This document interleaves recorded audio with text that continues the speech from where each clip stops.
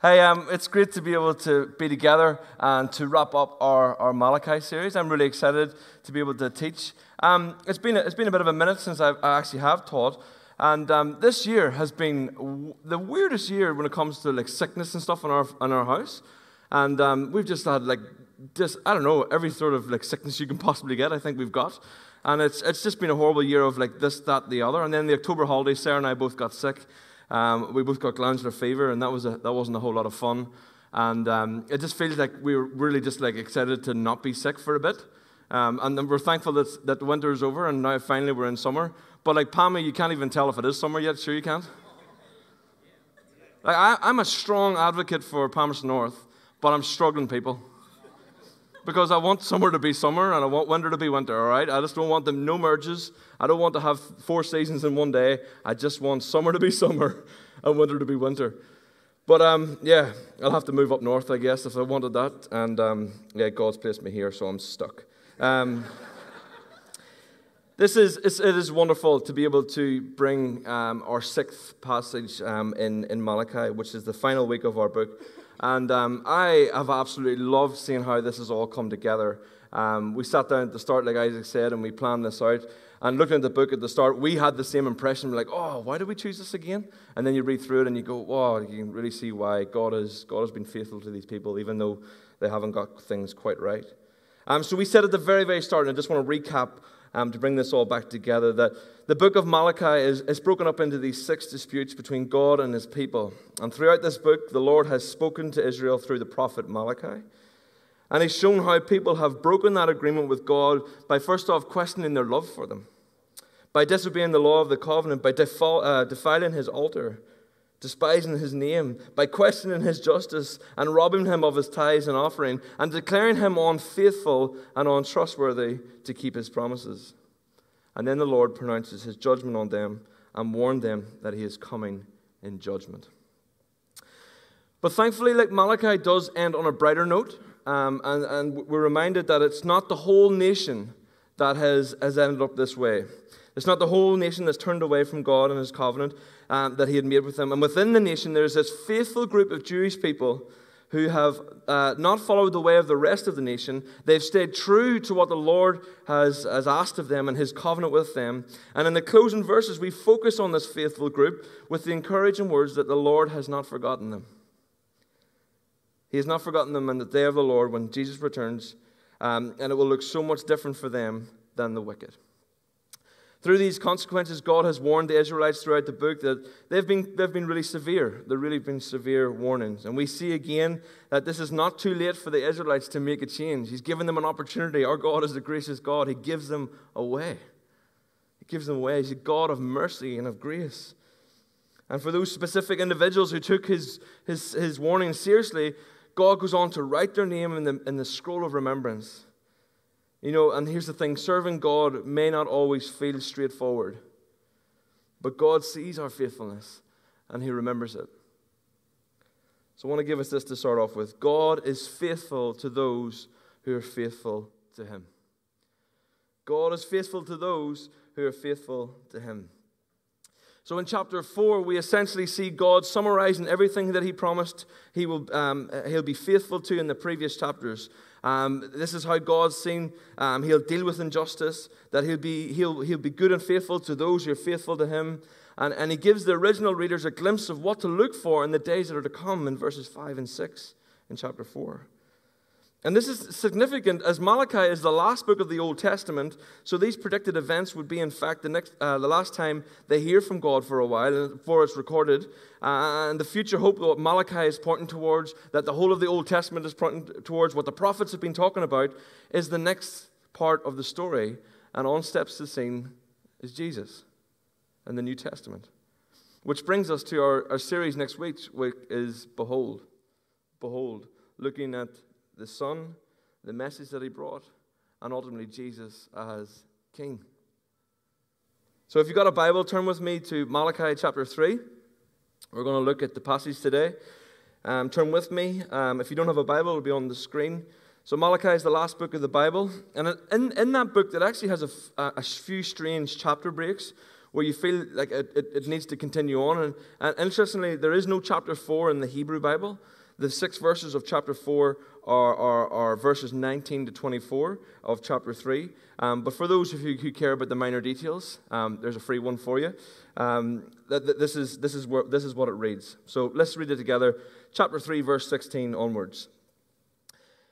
Then those who feared the Lord talked to each other, and the Lord listened and heard. A scroll of remembrance was written in the presence concerning those who feared the Lord and honored his name. And on the day when I act, says the Lord Almighty, they will be my treasured possessions. I will spare them, just as a father has compassion and spares his son who serves him. And you will again see the distinction between the righteous and the wicked, between those who serve God and those who do not. Surely the day is coming, it will burn like a furnace, and all the arrogant and every evildoer will be stubble. And the day that is coming, I will set them on fire, says the Lord Almighty. Not a root or a branch will be left to them. But for you who revere my name, the Son of Righteousness will rise with healing in his rays. And you will go out and frolic like well-fed calves. Then you will trample on the wicked. They will be ashes under the soles of your feet on the day when I act, says the Lord Almighty. Remember the law of my servant Moses, the decrees, the law and laws that I have given him at Horeb for all of Israel. See, I will send the prophet Elijah to you before the great and dreadful day of the Lord comes. And he will turn the hearts of the parents to their children, and the hearts of the children to their parents, or else I will come and strike the land with total destruction. And that's where the Old Testament finishes. That's the last words of the Old Testament. So at the very start of this passage, we see a group of people, and they're described as those who fear the Lord. Those who fear the Lord. We're informed at the beginning of this passage that there's a group among the Jewish people who really feared the Lord. And this word translated, this fear word, it refers to a reverence or a respect, an awe of God, of who he is. Mixed in with that respect and awe is a little bit of what we understand fear, because after all, this is the God, the creator of the universe, the God, the sovereign Lord of everything and everyone. This is the all-powerful, all-knowing God who is everywhere at all times. And this is where the fear comes in.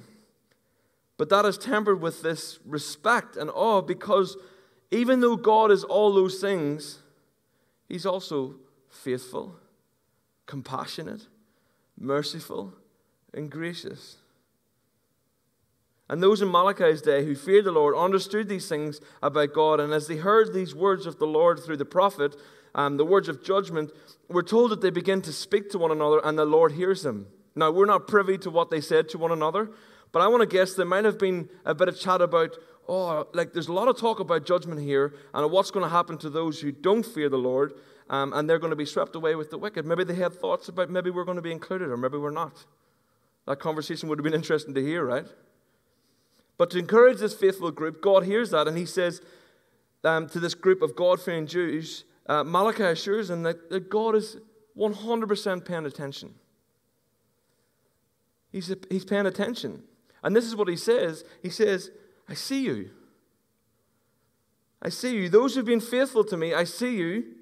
I know who you are, and I won't forget you. I won't forget you. I won't overlook you. I see you. Wow. Isn't that a reassurance for those people?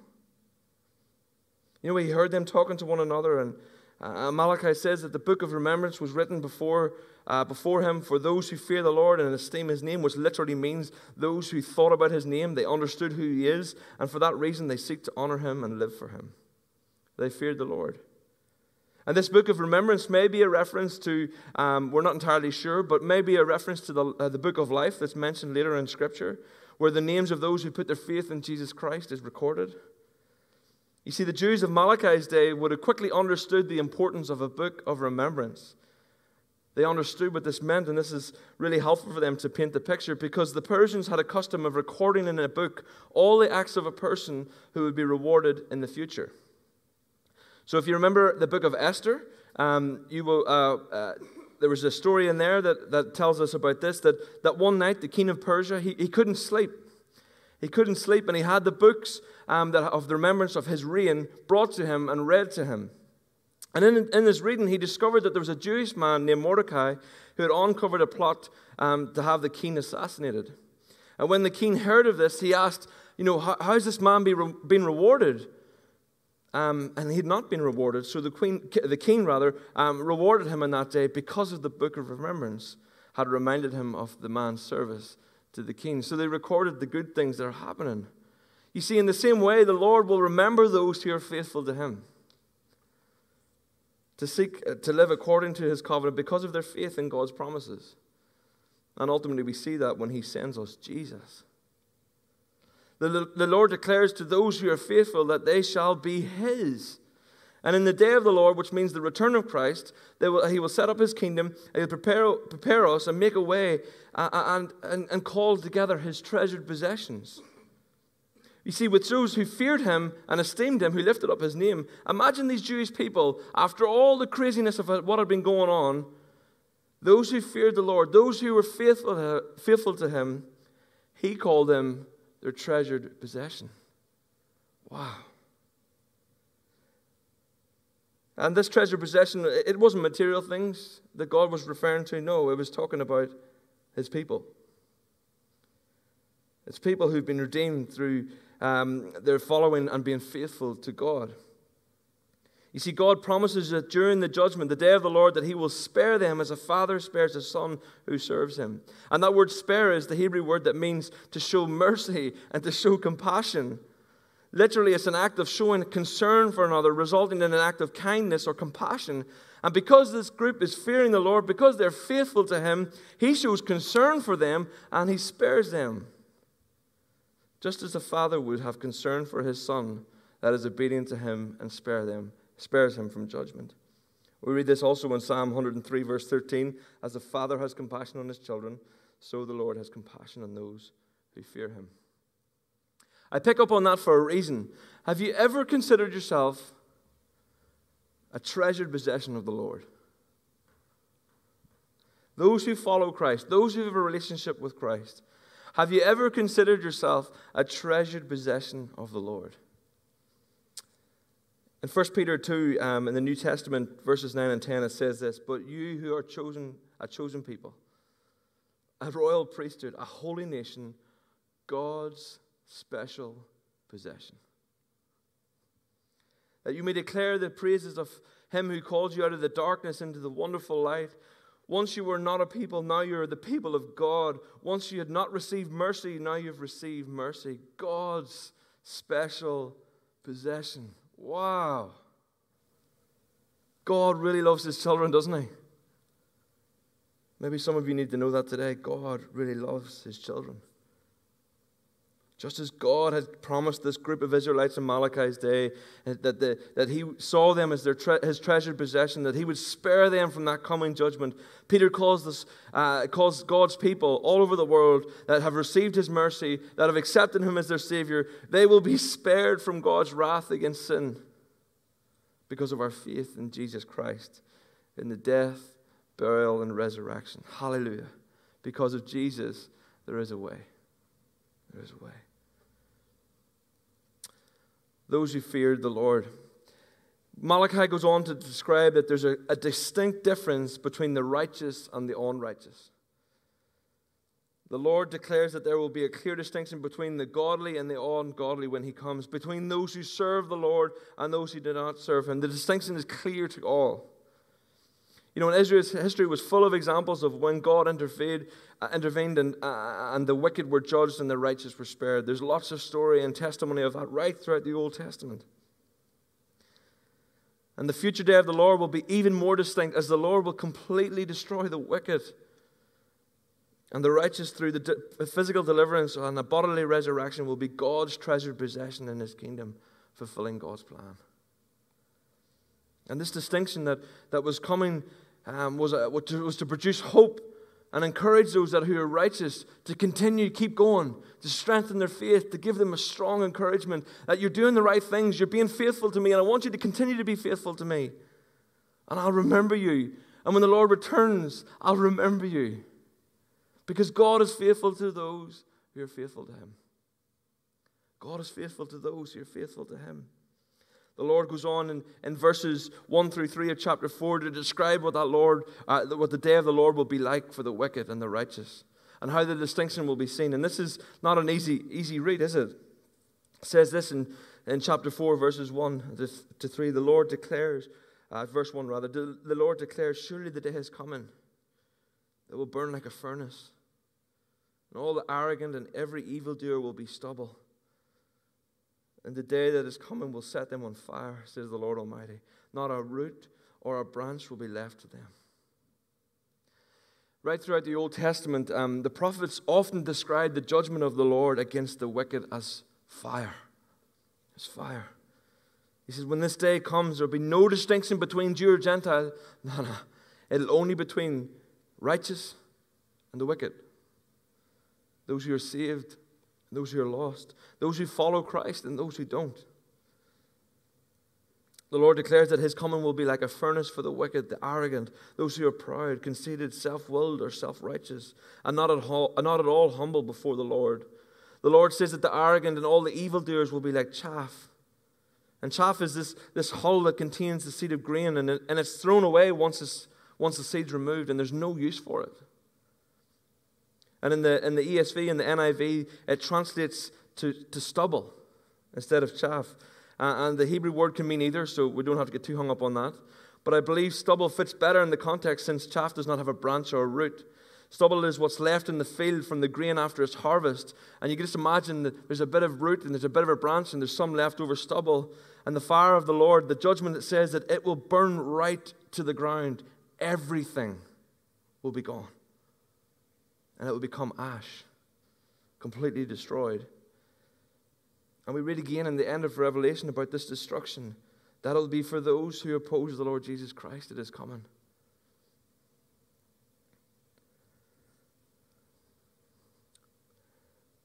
But we live with a living hope that there is a way to be redeemed. There is a way to come back to the Father. And because of Jesus, that doesn't have to be our fate. That's not the fate of the righteous. Those who fear the Lord in the coming, those who worship God's name, that's not what's going to happen for them. Because the Lord declares, instead of being devoured by the heat of the wrath like the wicked, those who fear him will feel the warmth of his healing and his light. It will be the Son of Righteousness risen with healing in his wings. Now, I've never put these two and two together, but the Christmas carol, Hark the Herald Angels Sing, if you look at verse 3, it says this, Hail the heaven-born Prince of Peace. Hail the Son of Righteousness. Light and life to all he brings, risen with healing in his wings. Mild he lays his glory by, born that we no more may die, born to rise us from the earth, born to give us second birth. That's reference to the Messiah. It's reference to Jesus. There's an opportunity for us to be restored. That's good news. His coming will be much different for those who put their faith in him. And this reference to healing, we must not limit that to this physical, bodily healing, but actually that's going to cure sin. It's going to be gone. With this healing coming only through the death, the burial, resurrection of the Son of Righteousness, the Lord Jesus Christ. The Lord says that the righteous will leap like calves released out of the stall. Calves, after being penned up for a long period of time, they rump for the sheer joy that they're released into the sunlight. And the righteous in the kingdom will be joyful, and it'll be vigorous, it'll be wonderful. Can you imagine that? You know, thank God I don't have to worry about this old knee and I can jump around like a cow.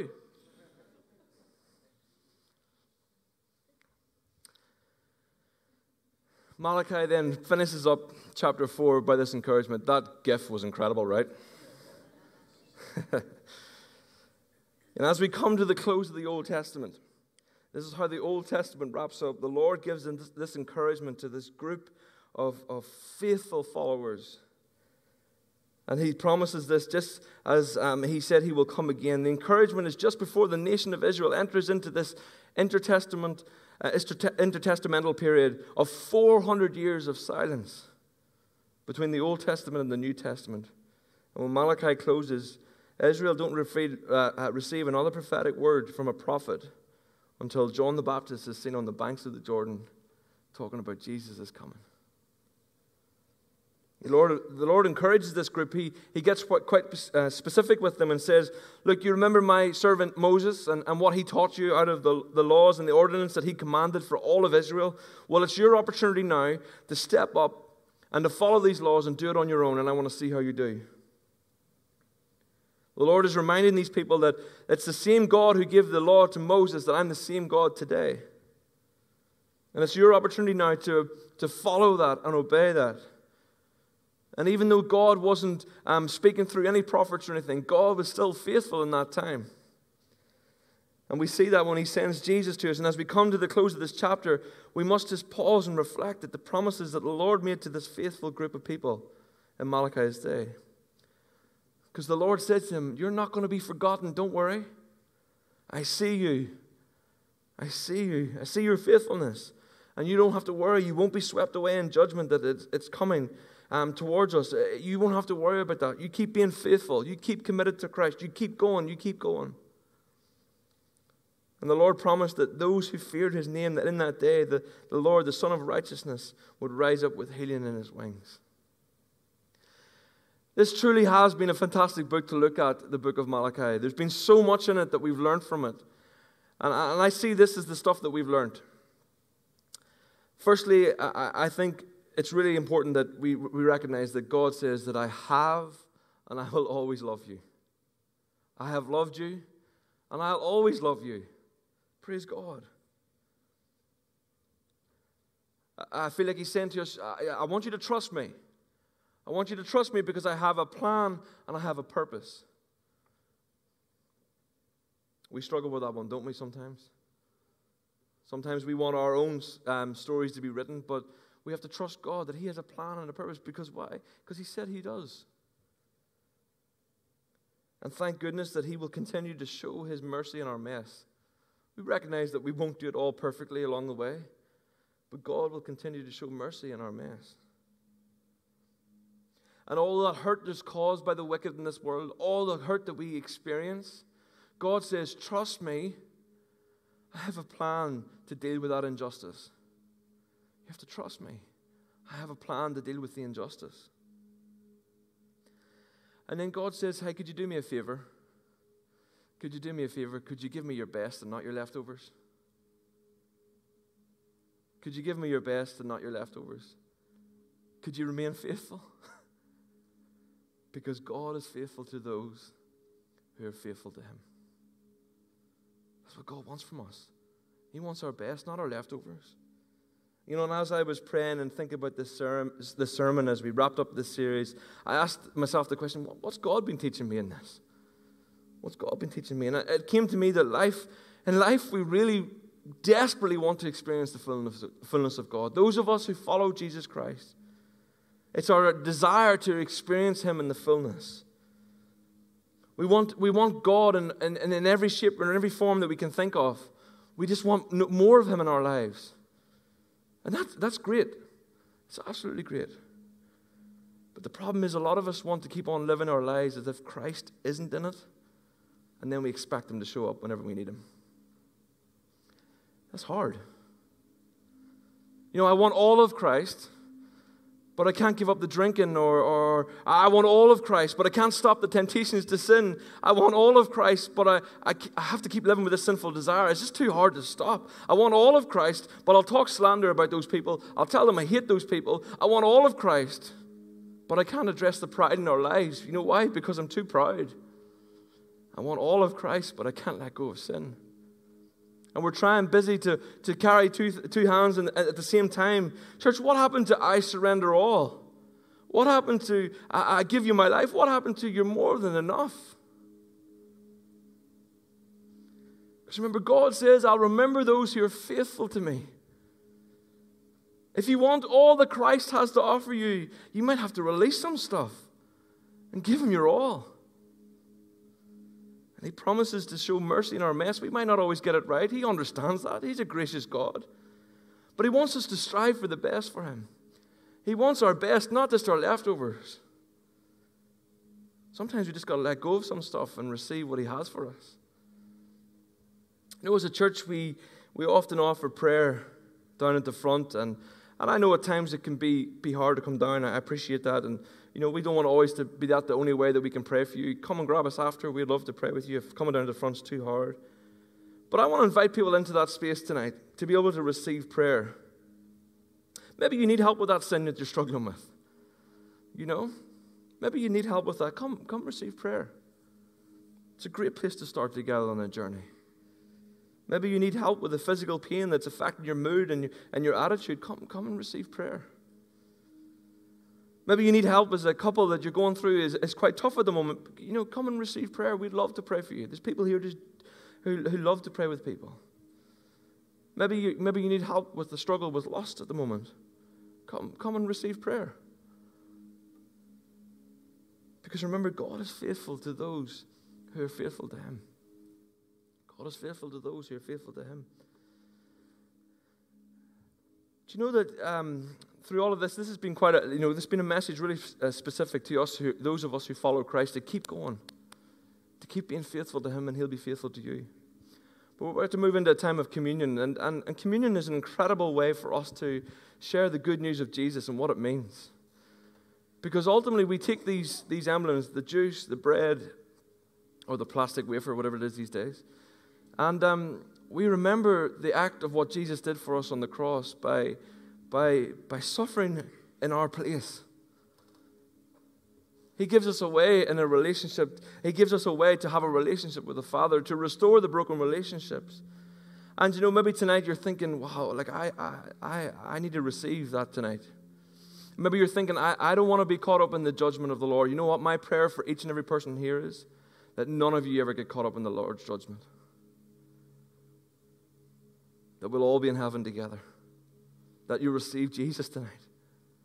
Tonight would be a great night to do that. And that's simply by asking Jesus to forgive you from your sins. Asking Him to be part of your life and giving your whole life to Him. And it might sound confusing at the start because you don't even know what that means, or you're not sure how to do that. Well, the first thing you can do is be here in this community, and we'll encourage you along the way of what that means. But I'm telling you now, following Jesus is the best decision you'll ever make, bar none. The best decision. And we saw that tonight with Lucy. How incredible was that testimony? God is so faithful to those who are faithful to Him. God saw her well before she gave her life to Christ and put the people in her life who exactly she needed so that she would make that decision to follow Jesus. And you're here tonight not by chance, not by mistake, because we believe God is all-powerful, all-knowing, and He knows that you're going to be here.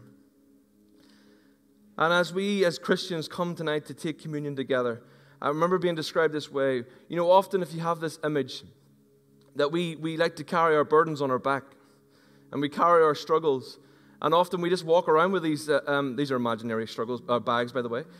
We often walk around with them all the time. That hurt, that pain that we're going through, that struggle that we haven't addressed, that sin that we're really grappling with. And what we do is we come up to the communion table. If you picture this, we come up to the communion table with these bags on our back, and we simply take the emblems and we walk away, and we sit down again, we take the emblems, and our bags are still there. Do you know that every time that we take communion, we're taking an opportunity to meet with Jesus and to thank Him, who can take away those burdens, who can take away those bags, and can fully restore people. So as you come forward to receive communion tonight, my encouragement for you is to drop the bags, to drop the burdens, drop the struggles, receive prayer, spend time with Jesus, because He can change your life in ways that you've never experienced. He's the same God in Malachi that said, I remember you, I see you, and I will be faithful to you. It's the same God that we serve now. Tonight's the night that you write your name in the book. Hallelujah.